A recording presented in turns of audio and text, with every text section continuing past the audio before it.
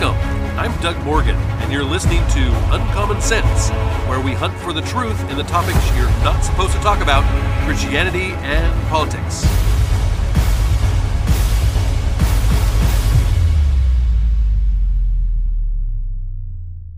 I'm going to start off today by giving you an update to Monday's podcast. If you hadn't heard it, we delved into the Salvation Army going woke by pushing critical race theory, believe it or not. In the podcast, I let you know that they released a Thanksgiving statement saying that this just simply wasn't true. And I wanted to give you an update to this and read you their current position. Obviously, I spelled out exactly what they were doing and why this was true. And they have officially removed the controversial material and released this statement.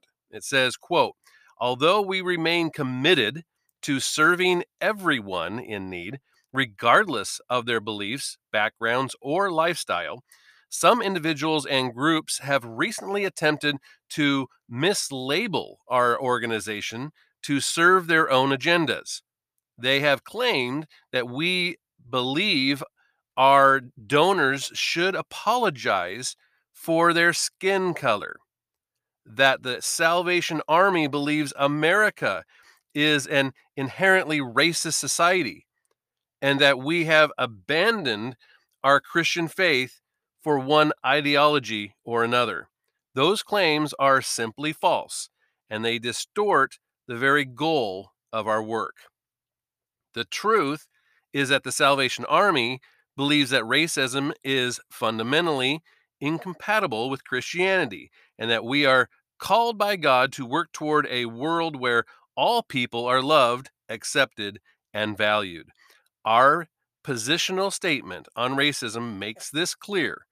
These beliefs and goals are critically important because we know that racism exists, and we are determined to do everything the Bible asks us to do to overcome it.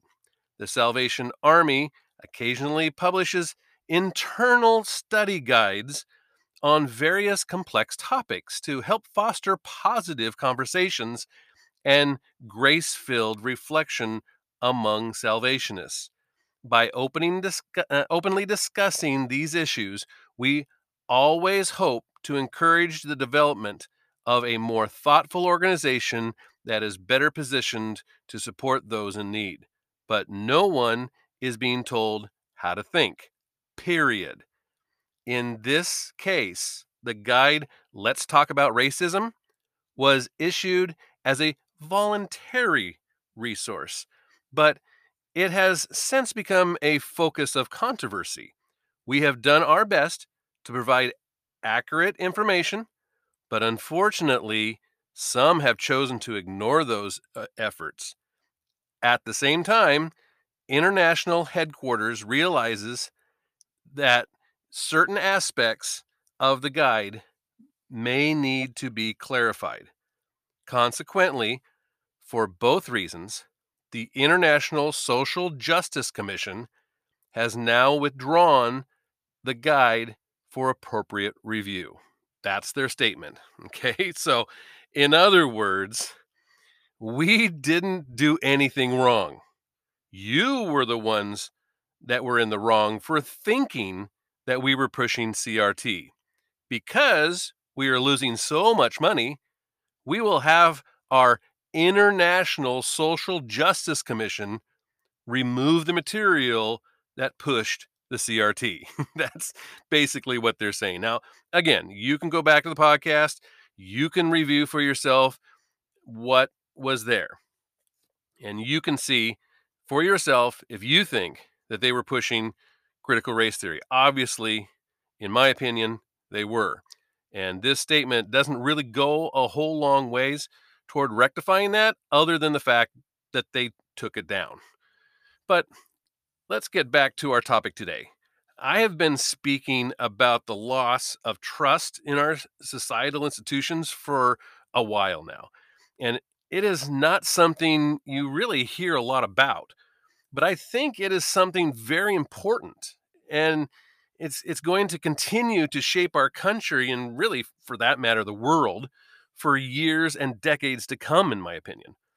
I came across this article by Scott W. Atlas, MD. So he's a doctor and he writes for the Daily Wire. And he just hit on all of the things that I've been saying and put it succinctly into one opinion piece, which was really amazing. So I really want to share this with you today. And he starts out by saying, I am hopeful that we are coming toward the end of the SARS-2 coronavirus pandemic. Deaths are not likely to rise dramatically when cases sharply increase, a different pattern than in the um, initial waves. That decoupling between cases and deaths could be to great extent due to the successful vaccination of those at risk to die, as well as acquired natural immunity. Unfortunately, it is unlikely the recurring hysteria of mismanagement by those in power will end so quickly. So, after more than 18 months of experience, there remains an almost bizarre lack of understanding that the virus will not simply disappear. Instead, on its way to becoming endemic, in other words, the end of the pandemic, cases will continue to peak and ebb periodically, as they have done and continue to do in characteristic styles all over the world and regionally in the United States. We must learn to live with the virus by offering vaccines to the vulnerable, aggressively exploring early treatments while also accepting some risk rather than employing failed, harmful restrictions on low risk people every time the pattern reoccurs. Instead of recognizing the evidence, the flow of misleading information, lacking perspective, policy counter to scientific data, and the absence of transparency continue. The unscientific uh, obsession with stopping all cases of COVID 19 continues, including the variants that all scientists expected as the virus mutates and becomes less lethal, without acknowledging the low risk for the overwhelming majority and what should be today's protection of most vulnerable to death. Accountability remains absent from government leaders, public health officials, and scientists in failing to admit errors about lockdowns. Some even distort their records and portray disastrous death tallies as success. And now we witness an Orwellian attempt by those who advised what was widely implemented lockdowns to blame those who opposed lockdowns for the failure of lockdowns.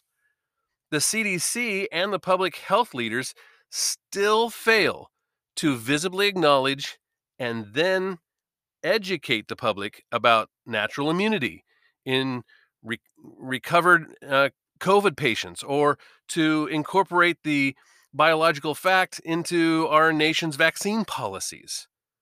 The public needs to know that data continues to accrue, showing natural immunity after the SARS-2 infection, like other infectious diseases, is probably superior to vaccine related protection.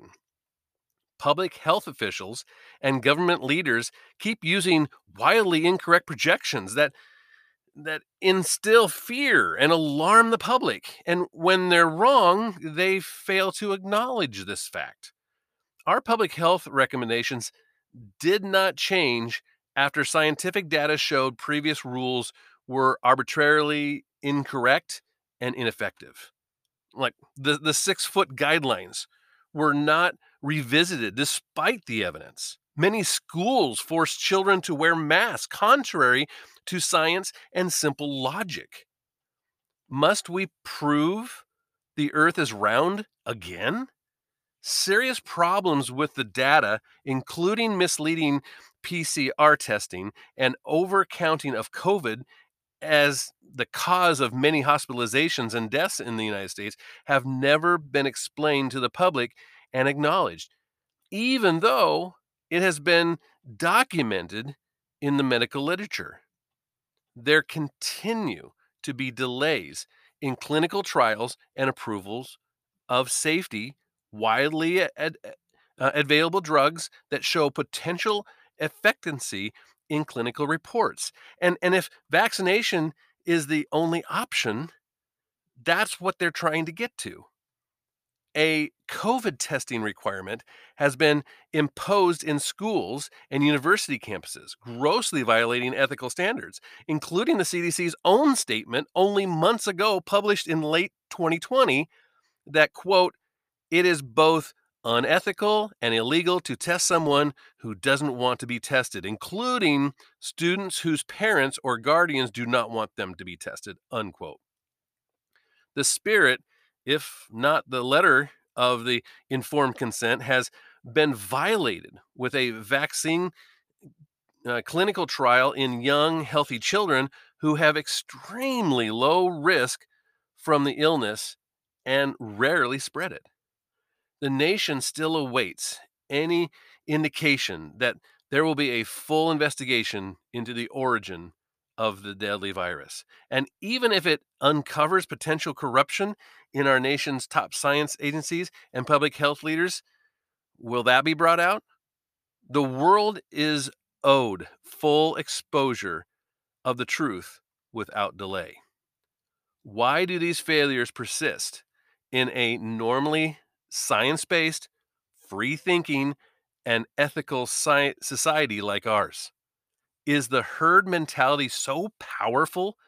Is fear such a dominant emotion that all critical thinking and values disappear?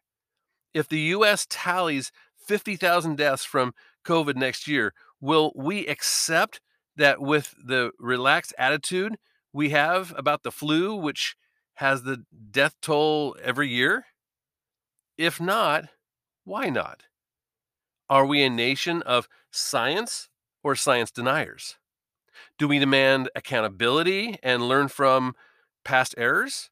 Is this country committed to the free exchange of ideas so that truth is determined by evidence and debate rather than decree and false declarations and consensus? Do facts still matter? And what is the end point? An endless series of panic driven lockdowns, or finally a reconciliation that the virus will become an endemic? We are committed to civil rights, or are we? The answers to these questions are profoundly consequential. One issue stands above all others: the urgent need to restore trust in our vital institutions. The, the management of this pandemic has left a stain on many Americans' once noble institutions. Earning trust back will not be easy. Trust in government, for instance. Almost all governments made entirely arbitrary decisions. Even if one believed in the health benefits of these decisions, they were handed down with shocking disregard for the potential damage and deaths. In addition to seeing convincing data to justify such measures in the future, a citizenry must be convinced that rules apply to everyone. When elected officials are caught enjoying indoor dining with lobbyists, or public health leaders ignoring their own restrictions on family gatherings, they undermine the moral legitimacy necessary for voluntary compliance. That puts the rule of law in future emergencies at risk. In other words, who's going to do these things if there's no trust in the government in that way? Trust in public health leadership is another area. There has been a repeated, erratic discussion and a shameful absence of critical thinking, coming from public health officials, officials on masks. America's leading voice of public health issued a number of statements over a period of months that were in direct conflict with each other and with the data. And he still fails to recognize the most compelling studies. On testing, the CDC put up a guideline, then changed it, then took it down, and then put it back something close to the original. There was no science to prompt those changes. The most visible face of public health praised four Northeast United States states with the highest rate of fatalities for following his guidance, despite their deadly performance. We also saw statements, actions, and a lack of transparency from our top health and medical agencies that undermined trust in vaccines and potentially treatments. An extremely important part of saving lives in the next pandemic. You see, if when the next one comes around, are we going to trust our health leadership? That's a big time question mark because of the way they've handled this pandemic. How about our trust in science? The pandemic exposed grave problems with the essential functioning of science, research, and debate. Elite research universities, public health agencies, and top scientific journals quickly fell in line with herd thinking about the pandemic. Instead of opening opening free discourse to seek the scientific truths underlying uh, you know urgency needs and solutions, we have seen silencing, we've seen censoring and slandering of scientists whose whose differences from the desired narrative were obvious. The motivation must be questioned once one realizes that scientists and academics are highly dependent on the NIH for funding. The key to publications and career advancement is the NIH, and they're very much tied into that. Prestigious journals are now openly contaminated with politics. Academia and the research community dominated by a single viewpoint, actively engaged in intimidation and false declarations of consensus, as well as through abuse of the peer review system. That intolerance has fostered a climate of fear and intimidation, where other scientists and health experts from uh, preventing them from contributing to the discussion, and really introducing self censorship. This dangerous trend threatens the free exchange of ideas essential to democracy. And how about the trust in educational leaders? There's one for you. The the priorities of teachers and their unions were exposed as self-centered, driven by fear for the adult teachers, most of whom were at low and even really very low risk at the expense of the health and the future of our children. The same holds true for our university leadership. Children are not to be used as shields for adults in any civilized society. No longer can we, as parents and concerned citizens, permit coerced injections of experimental drugs and required testing for access to university education. These requirements are not only unscientific, they also violate our nation's long established standards for ethical conduct. They also violate the standards of medical privacy and autonomy over one's own body. And how about the trust of fellow citizens? Policymakers in concert with the elite class inflicted great harm by undermining fundamental trust in our fellow citizens. Elites in the media have made freedom a selfish idea and politicized dissent on the efficiency of masks or various potential treatments. Restrictions on liberty were also destructive by inflaming class distinctions with their different impact, exposing essential workers, sacrificing low income families and kids, destroying single parent homes, and really eviscerating small businesses. While at the same time, large companies were bailed out. Elites worked from home with barely an interruption, and the ultra rich got richer, leveraging their bully pulpit to demonize and cancel those who challenged their preferred policy options. We should know who to trust by now. In considering all the surprising events that unfolded in this past year, two in particular stand out.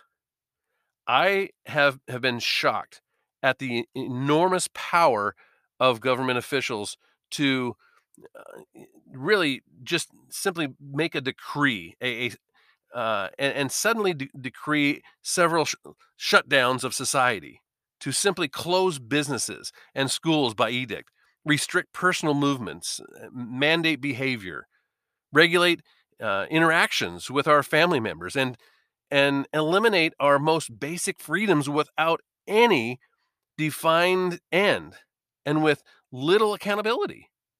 And I remain stunned at the acceptance by the American people of draconian rules, restrictions, and unprecedented mandates, even those that are arbitrary, destructive, and wholly unscientific. The acquiescence of the citizenry to such extraordinary and ill conceived restrictions in a nation that was founded on the principles of freedom from an overbearing government, in a country that stands as the world's beacon for independence and liberty, is nothing less than shocking. Today, after all that we have endured from this pandemic, we still must ask why so few were willing to speak out when the most disastrous health policies in history were foisted upon ordinary people, and above all, on our children, our country's most precious resource. Were where were the scientists? Where were the economists, the psychologists, the pediatricians, the teachers and the university leaders, the constitutional lawyers, the human rights advocates? This crisis has also exposed what we all know has existed for years, but I have but has been tolerated by this country. The overt bias of the media, the lack of diverse viewpoints on campuses, the absence of neutrality in controlling social media, and now more visibly than ever, the intrusion of politics into science. Ultimately, the freedom to seek the truth and openly state that truth is at risk. The United States is on the precipice of losing its cherished freedoms with censorship and cancellation of all those who view forward what difference from the accepted mainstream. It is not clear if our democracy will be defining freedoms will fully recover even after we survive the pandemic itself. But it is clear that people must step up, meaning speak up, as we are allowed, as we are expected to do in free societies, or it has no chance. In 1841, Charles Mackay presidently spoke about the herd mentality. He said, quote, "Men, it has been well said, think in herds. It will be seen that they go mad in herds, while they only recover their senses slowly and one by one." This is quote. So, how do we proceed at this very moment in this country with its heavily damaged psyche? Those of us who want the truth must keep seeking it, and those of us who see the truth must keep speaking it, because truth matters. So, I guess let me end this by saying this. I truly believe that this whole pandemic and how the response has been to this whole pandemic in this country has exposed some of the areas in our country um, that really need more character. Okay, and what do I mean by that? What I mean by that is that we can see all of these pillars that we kind of depended on. We kind of depended on the science community to say, hey, this is what science, this is what we know through science.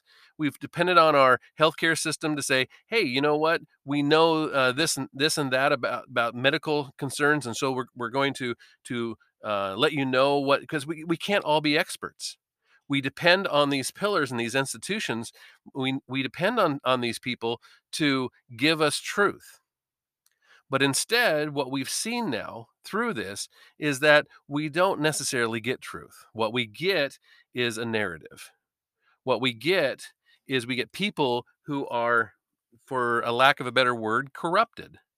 They're corrupted by money, they're corrupted by power, and of course, that's human nature. Our founding fathers knew that this type of thing would happen because it's human nature. But now we see all of the things that were put into place to try to keep that out. Well, you know what? It hasn't kept it out. And now we cannot rely exclusively on these institutions. They're going to have to earn our trust back. One of the things that we're going to see, I believe, going forward from here is this lack of trust, and it's going to affect this country for years. It's going to affect this country for decades. It definitely is going to define how we operate as a society. When we've seen a number of things happen in this country that have affected this country in this kind of way. The Great Depression, for instance, changed how people thought. We saw people come out of the Great Depression doing completely different things than they did when they went into it.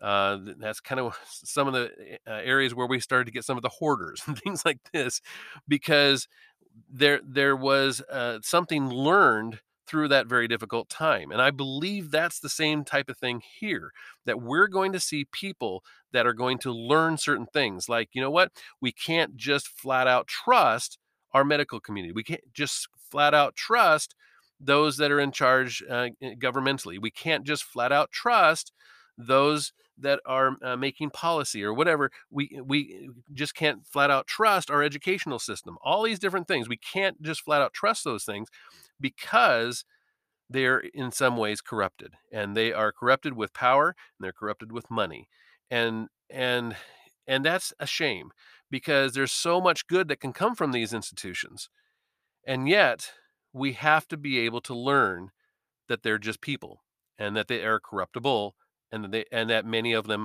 are already corrupted. And so, again, you may agree with me, you may disagree with me on this. I would definitely love to hear from you and have a conversation about that. You can always do that at uncommonsensepodcast.com. Thank you very much for listening. This podcast is a production of Morganite Communications.